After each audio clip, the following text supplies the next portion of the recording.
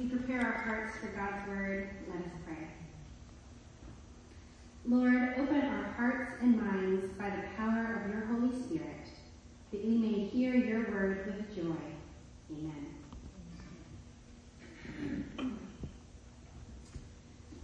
Our reading from the epistle today is from Philippians chapter 1, verses 21 through 30.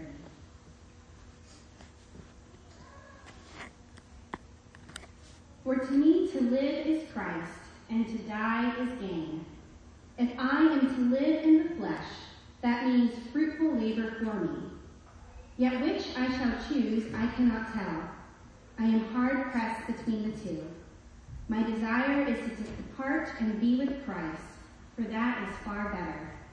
But to remain in the flesh is more necessary on your account. Convinced of this, I know that I will remain and continue with you all, for your progress and joy in the faith, so that in me you may have ample cause to glory in Christ Jesus, because of my coming to you again. Only let your manner of life be worthy of the gospel of Christ, so that whether I come and see you or am absent, I may hear of you that you are standing firm in one spirit, with one mind, striving side by side for the faith of the gospel, and not frightened in anything by your opponents. This is a clear sign to them of our destruction, but of your salvation, and that from God. For it has been granted to you that for the sake of Christ, you should not only believe in him, but also suffer for his sake, engaged in the same conflict that you saw I had, and now hear that I still have. Our reading from the Hebrew Scriptures this morning comes from Exodus chapter 16, verses 2 through 15.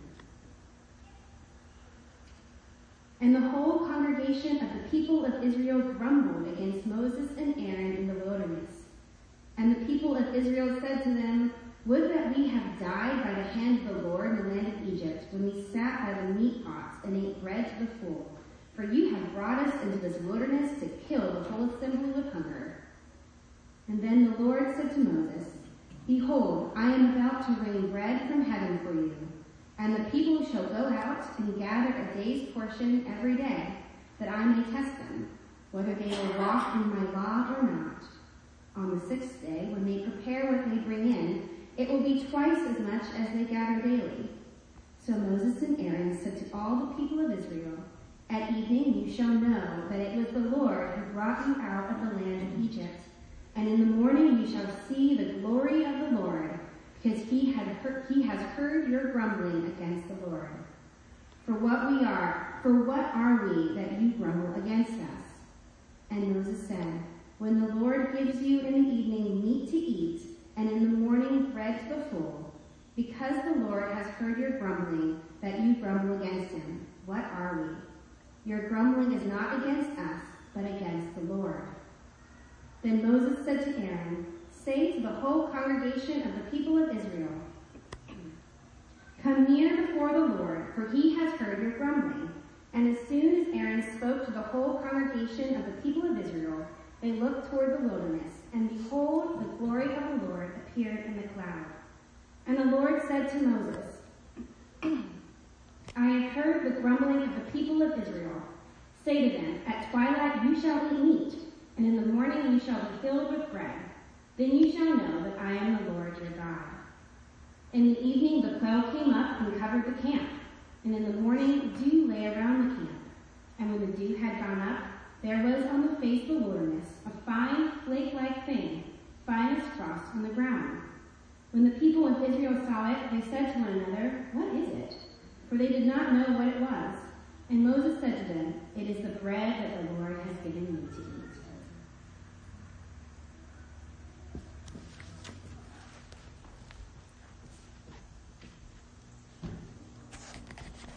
Our gospel reading this morning comes from the Gospel of Matthew, chapter 20, verses 1 through 16. For the kingdom of heaven is like a master of a house who went out early in the morning to hire laborers for his vineyard. After agreeing with the laborers for a denarius a day, he sent them into his vineyard. And going out about the 3rd hour, he saw others standing idle in the marketplace. And to them he said, "You go into the vineyard too, and whatever is right, I will give to you." So they went. Going out again about the 6th hour and the 9th hour, he did the same. And about the 11th hour, he went out and found others standing, and he said to them, "Why do you stand here idle all day?" They said to him, "Because no one has hired us." He said to them, "You go into the vineyard too." And when evening came, the owner of the vineyard said to his foreman, "Call the laborers and pay them their wages, beginning with the last up to the first." And when those hired about the 11th hour came, they thought they would receive more, but each of them also received a denarius. And on receiving it, they grumbled at the master of the house, saying, "These last worked only 1 hour, and you have made them equal to us who have borne the burden of the day and the scorching heat." But he replied to one of them, "Friend, I am doing you no wrong. Did you not agree with me for a denarius? Take what belongs to you and go. I choose to give to this last worker as I give to you. Am I not allowed to do what I choose with what belongs to me? Or do you begrudge my generosity? So the last will be first, and the first last." This is the word of God for the people of God. May the words of my mouth and the meditations of each of our hearts be pleasing and acceptable to you, O God, our rock and our Redeemer. Some of you probably know that I'm active in a couple of sports. I've been running for about 8 or 9 years now. And Tim isn't really built to run though, so he doesn't run very much. The sport that we do together is something called CrossFit, which is basically competitive going to the gym. We lift weights, we do cardio like sprints and rowing, we do things like push-ups and pull-ups, and even some basic gymnastics skills like handstands, which I'm still working on, so please do not ask for a demonstration. And we're usually doing all of these things as fast as we can. But where we go to do this is more than just a gym. It's a community. We've made a ton of friends there who like to do the sorts of things that we like to do. I can walk in and say things like, "Is anyone interested in doing a 35-mile day hike with me?" and actually get a yes answer. We go out on outings together like rafting and high ropes courses. A group from the gym is going to go axe throwing soon. If it's any indication of how dedicated I am to Kairos, I am missing the axe throwing outing for the Kairos weekend, ladies. And every month or two, we have a gym-wide challenge. We've done a push-up challenge where we add 5 push-ups every day until we can do 100. We've done nutrition challenges like cut out something that's really, really bad for you that you really, really love. And this month, our challenge is no complaining. We have these rubber bracelets that say no complaining on them to remind us to be purposeful with our words and to stop and think before whining about stuff. And when we complain, we're supposed to move the bracelet from one arm to the other so there's a physical reminder that we have complained. And there is also a penalty. We have to do 5 burpees for every complaint. A burpee is a move where you have to drop to the ground, do a push-up, and then jump up into the air. I would tell you more about them, but then I would have to move the bracelet from one arm to the other and do a demonstration in my church clothes in the front of the sanctuary. Now, this has been a fascinating experiment. First of all, I've discovered that it was not quite as hard as I thought it would be. I've had a total of, this has changed since the writing of this phrase, I've had a total of 55 penalty burpees since Monday, which is 15 complaints. And some were stupid complaints, like how crowded the Great Race is or how much it messes up traffic. But some were ones that I felt were genuinely justified. A guy cut me off on the Fort Duquesne Bridge the other day. I lost my car keys at Gloria's cross-country meet the other day, and I never did find them. Levi's school bus was almost 20 minutes late picking him up one day. And these weren't like little niggly things. That guy almost caused an accident. Car keys are really expensive to replace. Trust me on this, everyone. And getting to school on time is sort of a big deal. But having to swap the bracelet around from one arm to the other and do the penalty burpees forced me to reflect on how I was responding to these situations around me. This forces you to stop and think about how to respond more patiently to the situation, how to respond more productively to the situation. Complaining doesn't help anything. It forces you to think about how to be more Christ-like in those situations. And it makes you realize that even when you get cut off on the bridge, there are people who have it way worse off. And that your husband has another key for the car, and you do have the money to pay for the new car key, and your kid did still make it to school. We are always going to face situations in which we want to complain. Big situations and small situations. There will be change in our lives. There will be change in our world. There will be change in our church. There will be people we don't like. There will be situations that are difficult to navigate. We will lose our keys and we will get cut off on the bridge. We will lose our jobs and we will suffer illness and injury. Especially in church and in a world filled with all kinds of different people, we're not always all going to be happy with everything all of the time. And when he writes his letter to the Philippians, Paul knows this. He's been through physical ailments. He's been through mocking. He's been in prison.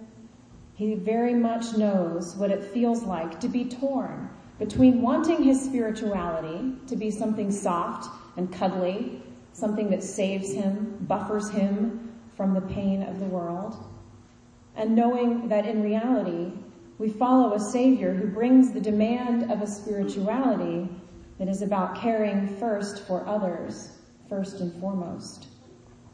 He knows that when we are faced with the trials in life, we will of course be concerned for our own well-being, sometimes overcome with that concern. The bigger the trial, the greater our self-concern. But he also knows that we have to have hope to go on. And hope is about our focus, our perspective. When we have nothing left to live for, nothing left to hope for, we die. Unless we change the way we look at the painful or uncomfortable or distasteful situations we find ourselves in, we lose our hope. And we lose out on the abundant life that we are promised in Jesus. That's the very thing that's happening in churches all over the country right now. The world is changing. It's hard to be church in today's culture. Church isn't society's top priority anymore. And it's very easy to lose hope. Entire congregations have lost hope and are withering away to nothing. But God's will for us is not lost hope. God's will for us is life. And the life that Christ offers, the real life full of hope, is that in which we don't have to worry about our own place in the line. Instead, we worry that others have a place in the line of provision with us. We hold hope that God provides for all. When we see others getting paid the same amount for less work or being placed in the line ahead of us, our instinct is to grumble about how unfair that is. When we see people being given things we had to work hard for, our instinct is to complain about how unfair that is, rather than to consider the importance of making sure that everyone is provided for. How easily we forget that God is worried about justice and provision, not fairness.